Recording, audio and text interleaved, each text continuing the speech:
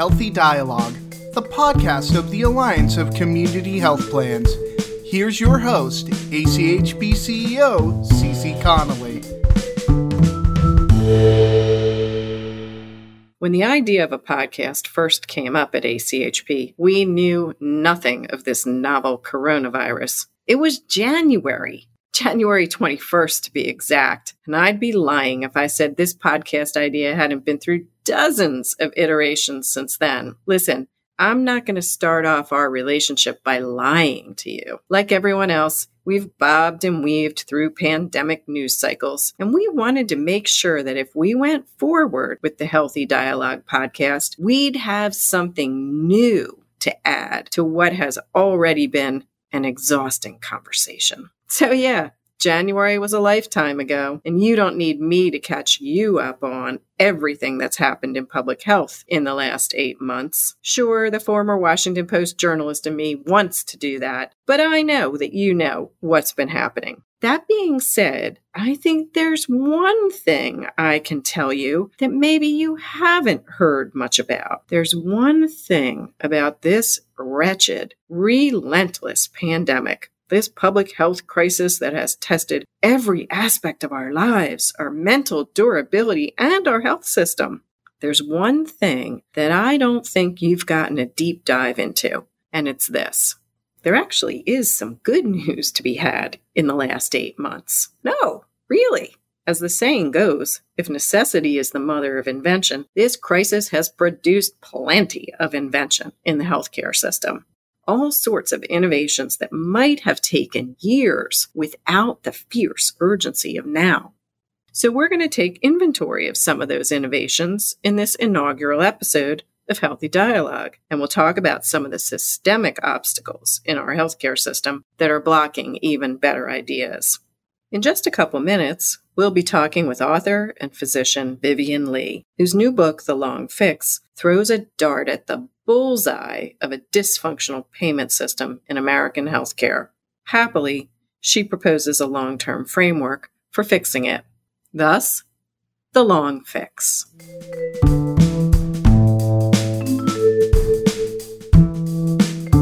I want to make one promise to you from the get-go.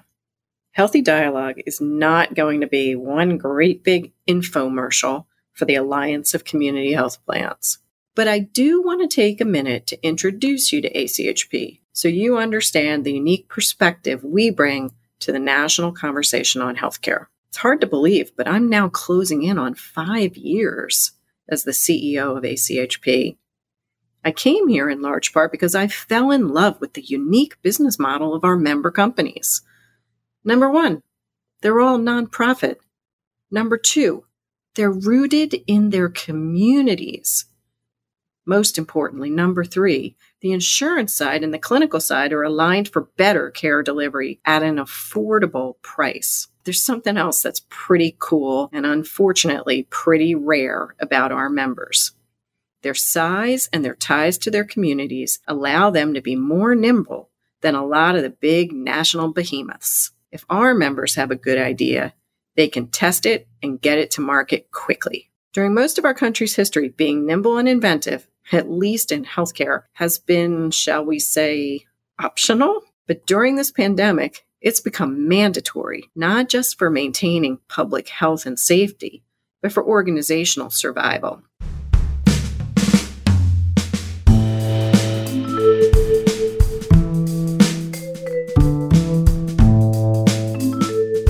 So in this segment, which we call This is Cool, I want to share with you a handful of these innovations that may have never happened, or at least not for a long while, had we not encountered a novel coronavirus.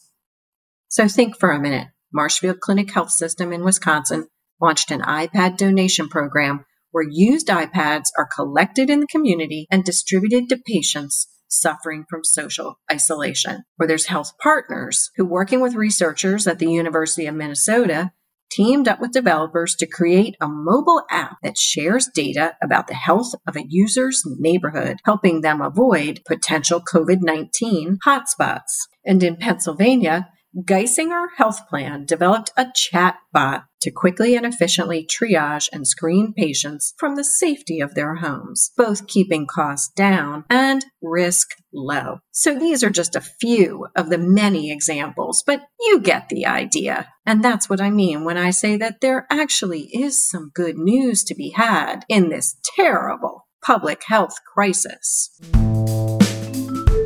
And now, today's Healthy Dialogue. Okay, so if healthcare organizations can respond that quickly when the need arises, imagine what we could do if the system just got out of its own way. I am beyond excited to welcome our first Healthy Dialogue guest, Dr. Vivian Lee. Vivian is president of health platforms at Verily Life Sciences and senior lecturer at Harvard Medical School. During her tenure as CEO of the University of Utah Health, she made a name for herself with a bold project identifying the cost of care down to the Band-Aid. Vivian is an MR radiologist who developed novel methods for measuring kidney function and vascular disease with MRI. Last year, Modern Healthcare named her the 11th most influential person in healthcare, and I am proud to say she is a fellow founding member of Women of Impact Healthcare. Vivian is the author of The Long Fix: Solving America's Healthcare Crisis with Strategies That Work for Everyone. Please join me in welcoming Dr. Vivian Lee.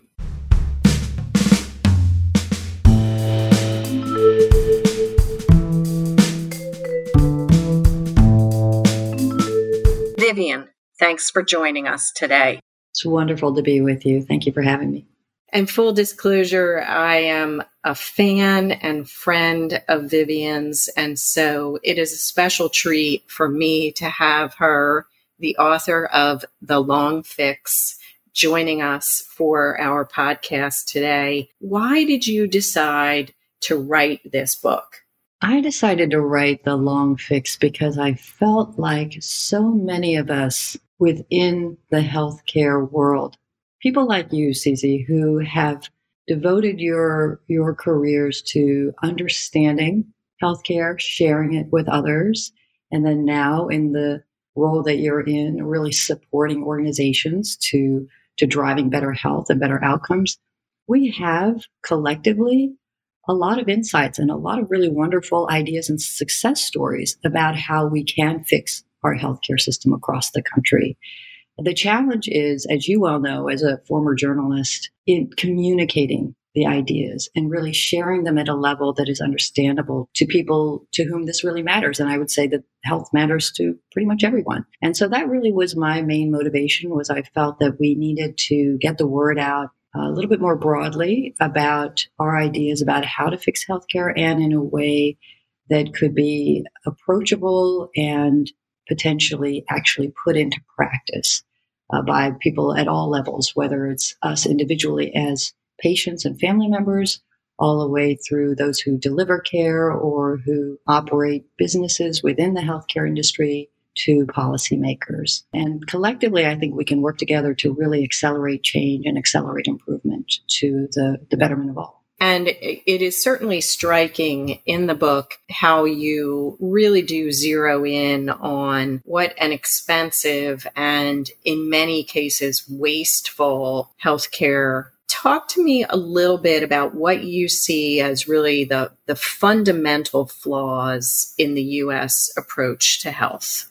We are really at the tipping point, or even almost past the tipping point of a crisis where healthcare is just simply consuming so many resources and not delivering on that investment for this country that is really weighing down our entire nation.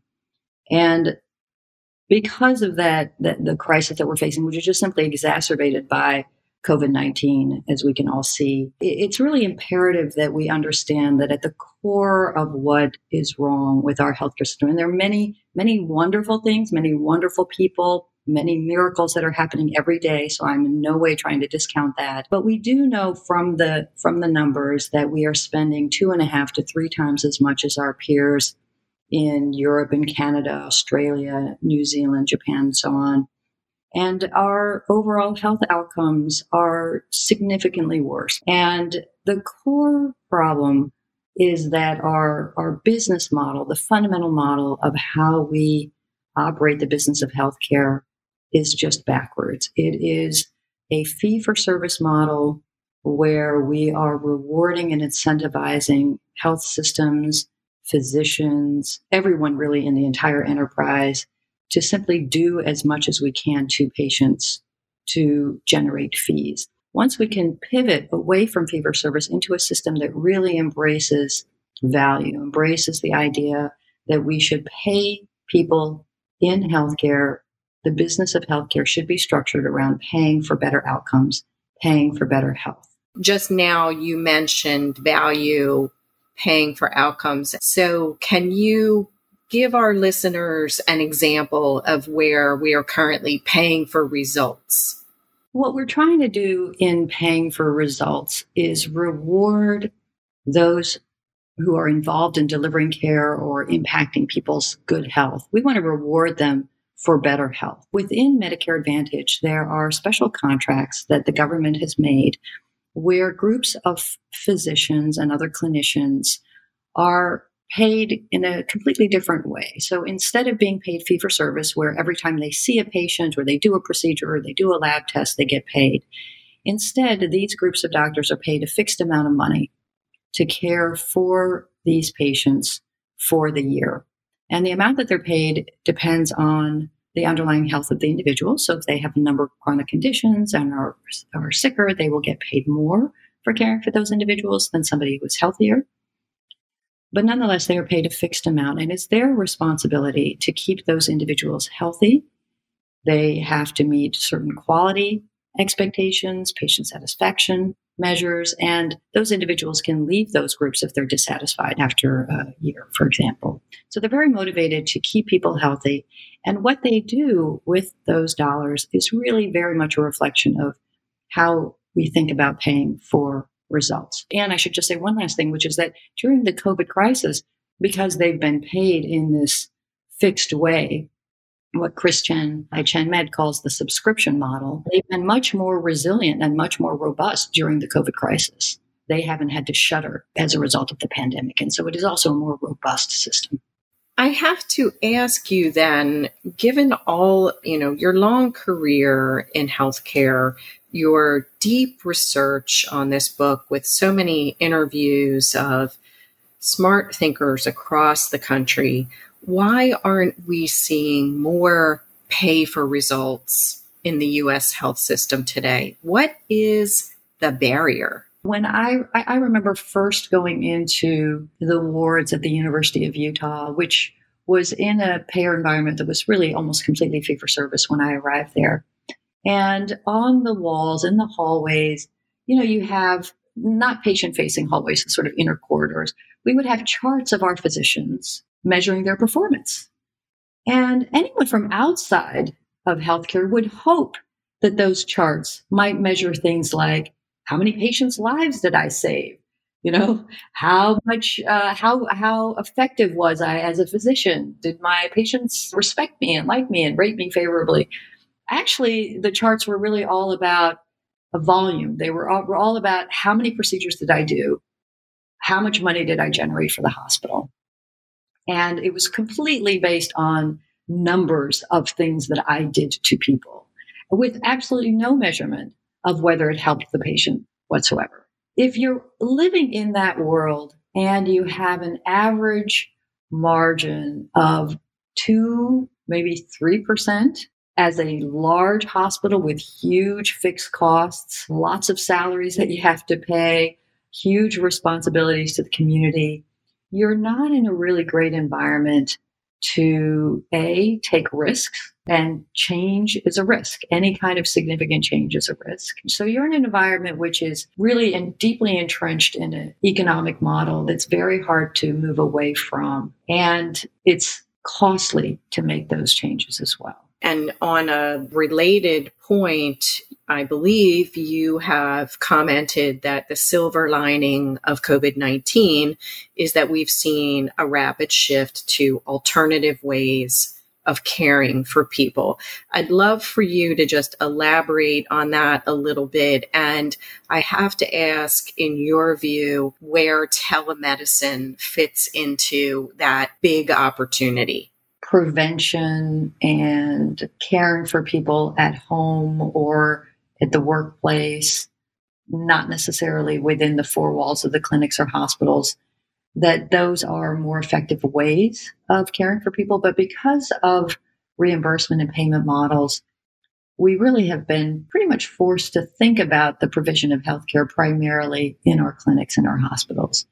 And so with the COVID crisis, I do think it has been a silver lining, both with respect to telemedicine and even expanding more into other forms of digital health or mobile health.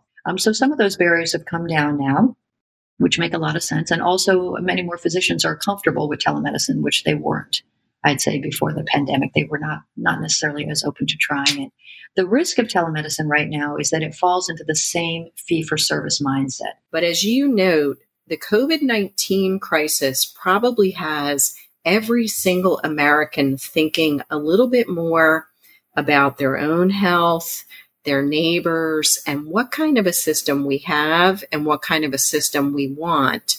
So if we've got some of those wonderful American consumer and patients out there listening to Healthy Dialogue, Vivian, what would you suggest they attempt to do to help move the cause further, so to speak?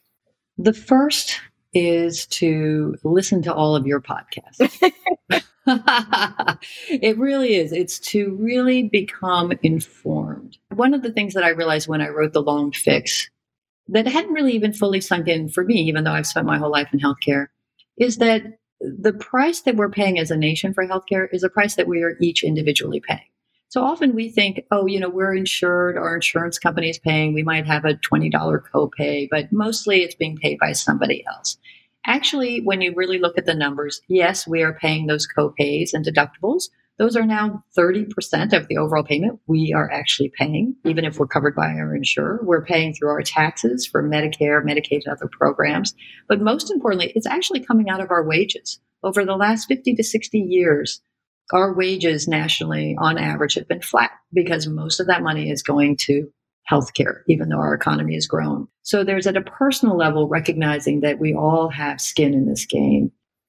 Wow. Well, what a great list from Dr. Vivian Lee. And I'm going to add one more to the list, and that is buy yourself a copy of The Long Fix. Vivian, thank you for joining us on Healthy Dialogue. Thank you so much, Cece. And we'll be back with more of ACHP's Healthy Dialogue after a quick message from our sponsor.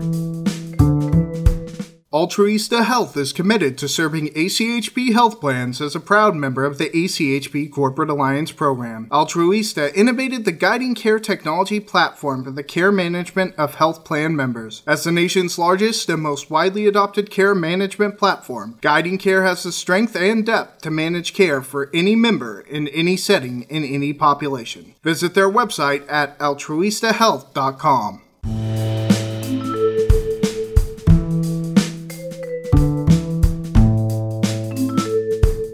We are joined by a good friend of mine, Dr. Steve Perotti of Kaiser Permanente. Steve serves as the Executive Vice President of External Affairs, Communications, and Brand at the Permanente Federation, and he is also an Associate Executive Director for the Permanente Medical Group. In addition to all of that, Dr. Perotti is a practicing infectious disease doctor and is especially busy given our current state.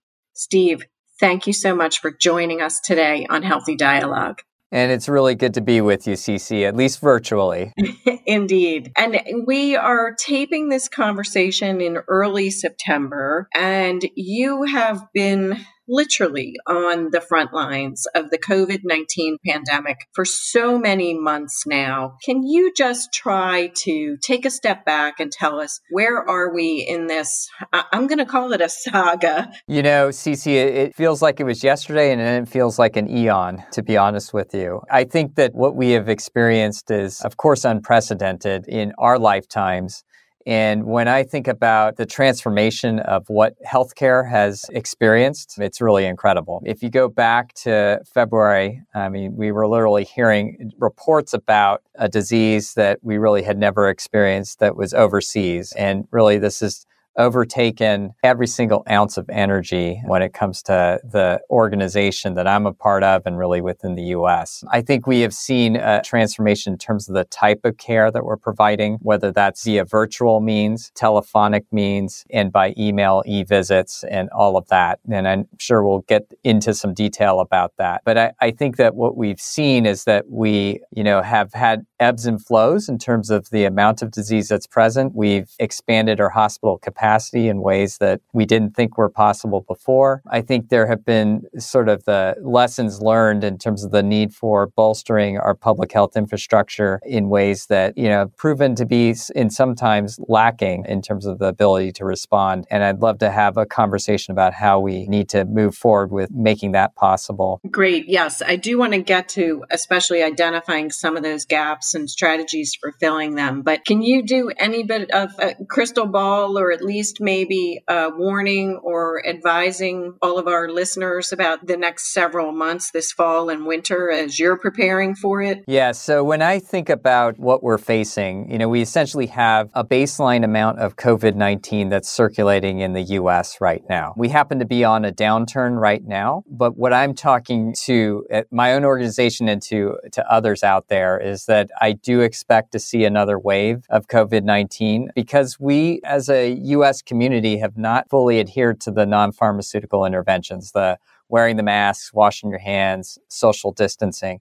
So I expect that we may have a spike towards the end of September. And really, October, November is when flu starts to hit. And flu is going to have, of course, many of the similar symptoms that COVID-19 has. And we're going to have to treat everyone who has flu-like symptoms as if they might have COVID-19. And so that's going to create a layer of complexity and actually stress for the healthcare system to be able to respond. What I also am hopeful for is that we have 6 vaccines that are in the pipeline. And we hope by late December, early January to have some results available and the ability to start putting together a campaign to vaccinate. So hopefully we can get a handle on preventing further successive waves of COVID-19. And you mentioned public health infrastructure, and I'm so interested in your perspective in terms of, so far during this COVID-19 pandemic, what are some of the gaps that have really been identified and drawn in sharp light throughout this pandemic? So the first thing that comes to mind is the ability to actually have accurate reporting. So actually knowing how many cases we have, where are they located, and have it done in a timely fashion. Because it's a pandemic, the nature of it is that we need to be able to have national, state, and then local level data in a way that allows us to respond quickly. So the next area that I can't emphasize enough is testing. And essentially, we need to be able to ramp up the number of tests that we have available in the United States. One, simply because we need to be able to diagnose people. But secondly, for every person that we diagnosed, there are going to be another 10 to 15 people on average that are close contacts that need additional testing. And why is that important? It's going to allow us to reduce the number of cases that are spreading through the community. It'll also allow us to get more people back to work, more people back to school safely. It's one of the reasons why Kaiser Permanente has invested in a community health benefit grant to partner with Public Health International to set up contact tracing teams initially in the California region. And I'm glad that you mentioned that because, there's certainly a proper role for government in a crisis such as this.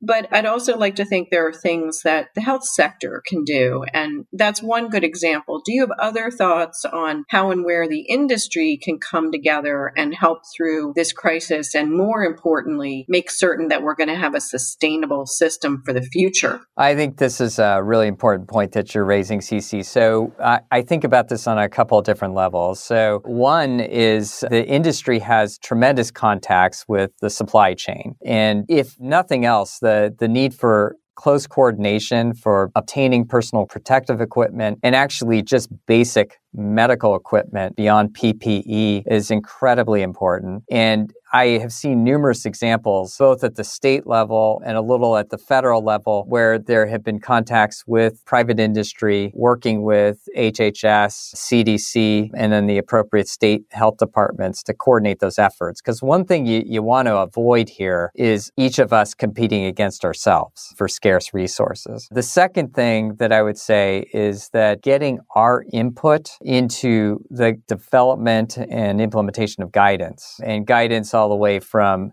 how are you going to handle a surge? How are you going to handle reopening of a particular community? We know our communities and we know where the pain points are, where the risks are. What are the communities that are in distress? Where are the disparities that exist within those communities? And how can we best address them? Because the other thing that I think CCL just mentioned here is that this is not just about public health, if you will. Clearly, the connections here with COVID-19. It does, though, I think, lead to another subject I'm interested in, and that is educating the public and what role health organizations can potentially play in getting good, solid, reliable information out, kind of being the trusted sources, if you will. I think it's critically important that the public and actually patients hear directly from their healthcare providers, because they do have that inherent trust in their providers and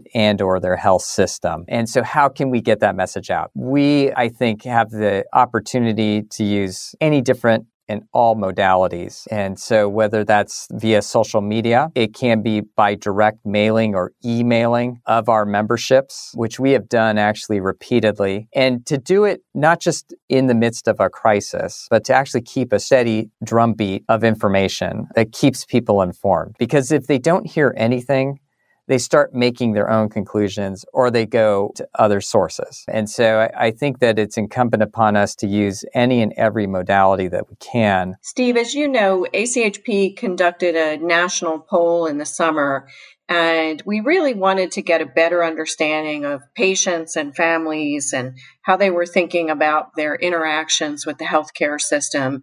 And what we saw then was that 41% of respondents told us they had delayed healthcare services because of the pandemic, and another 38% said that they intend to delay future treatments. Is this tracking with your experience? Do you expect this to continue? It's a real area of deep concern for me. We know a lot more now. We don't know everything, but we know a lot more than what we did in March. And, part of the reason we had to literally shut down much of the in-person care that we were doing was because we were learning. What did we need to do? What were the infection prevention protocols? What were the workflows? How severe was the disease? All of those things. I can tell you that as a health system, we're much better prepared now with that experience.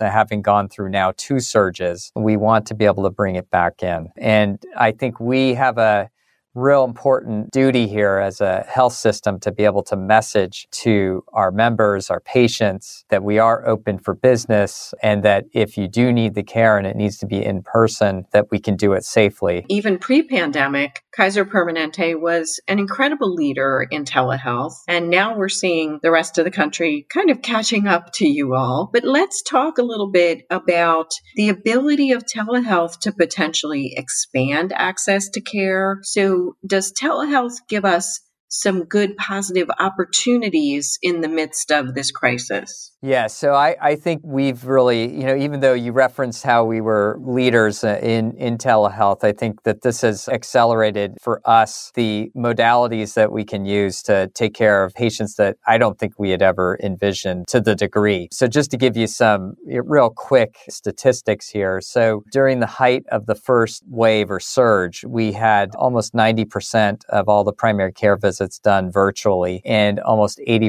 of subspecialty care being done virtually. And I've asked their leads to look at the number of diagnoses that have been seen virtually, which ones have required a revisit after an initial virtual visit, and those that have not required revisits to get a better understanding of what can we do going forward to continue to keep those visits virtual, not even just during the pandemic, but post-pandemic. In terms of primary care, anywhere between 40 and 50% of the visits may end up being virtual in the future. The other thing I'll just mention, Cece, that we've learned quite a bit about is the real importance of video over audio. Video, you're able to sort of understand a person's expression, their responses to the questions, the level of discomfort that they're having, and even do, and I've done this myself, a virtual walkthrough of a person's home. You gain so much more insight and information than even perhaps you would have in a doctor office visit in a traditional setting. Connect the dots on that, because I think this is so intriguing that here you are, a physician, saying you have derived value doing a virtual walkthrough of a patient's home. So what is it that you maybe see or don't see that is meaningful from a clinical perspective? Right. So, for example, I want to understand what medications are you taking? If I'm seeing them in the office, I'm typically pulling up my electronic health record. I'm reviewing with the patient in real time. Are you taking this? Are you taking that? Are you taking anything over the counter? Sometimes the person's completely on top of it and they've got their own iPhone out and they're telling you, yep, I'm taking this, this, and this.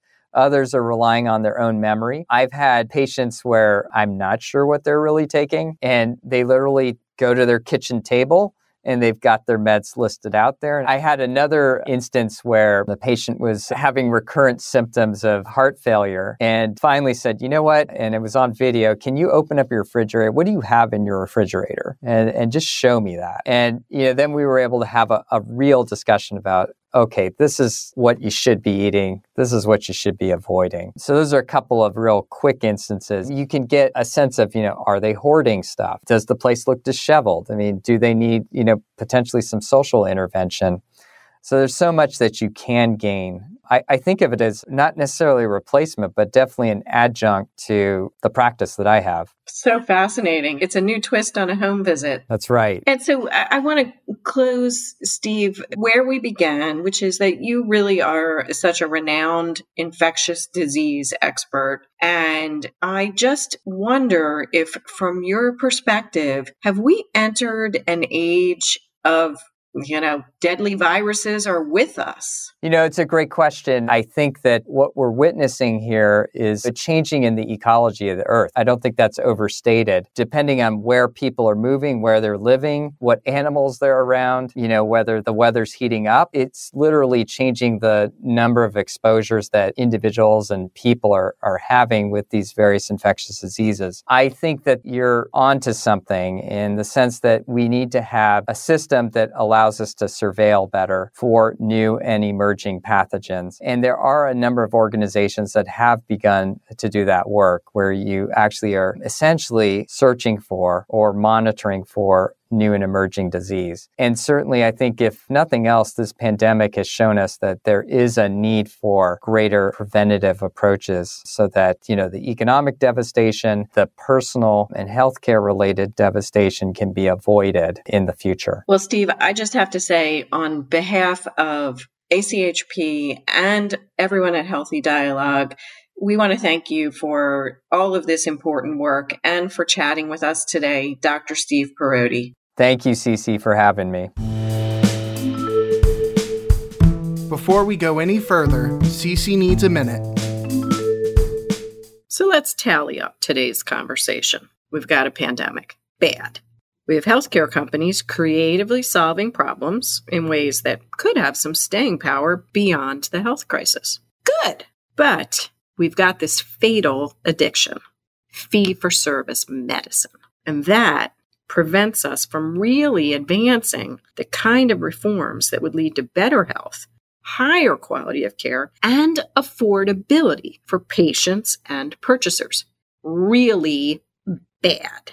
Now, we at ACHP have long viewed fee-for-service as problematic because of the perverse incentives. but the COVID-19 outbreak shined a particularly harsh spotlight on its flaws. And so, we seem to be stuck on the bad because the appetite for overhauling fee-for-service vacillates somewhere between, lip service and, hey, let's do a pilot. In our conversation today, and in her book, Vivian articulates these failings so well, it almost feels like I'm piling on here. But it's my minute, so I'm piling. In Vivian's words, it's time we start paying for results. I really like that phrase. I think I need to steal it, because until we end this addiction, Americans will be stuck paying for more care rather than better care. And that's bad.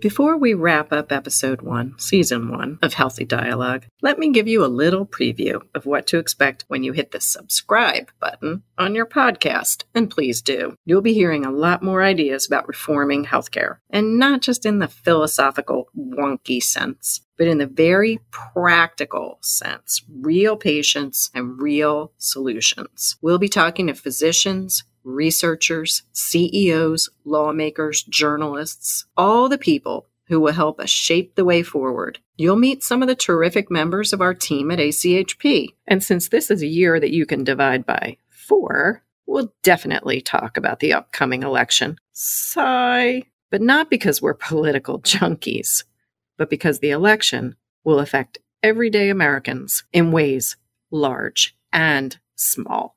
On the next installment of Healthy Dialogue, we'll talk with Florida Congresswoman and former Secretary of Health and Human Services, Donna Shalala, as well as Intermountain Healthcare CEO, Mark Harrison.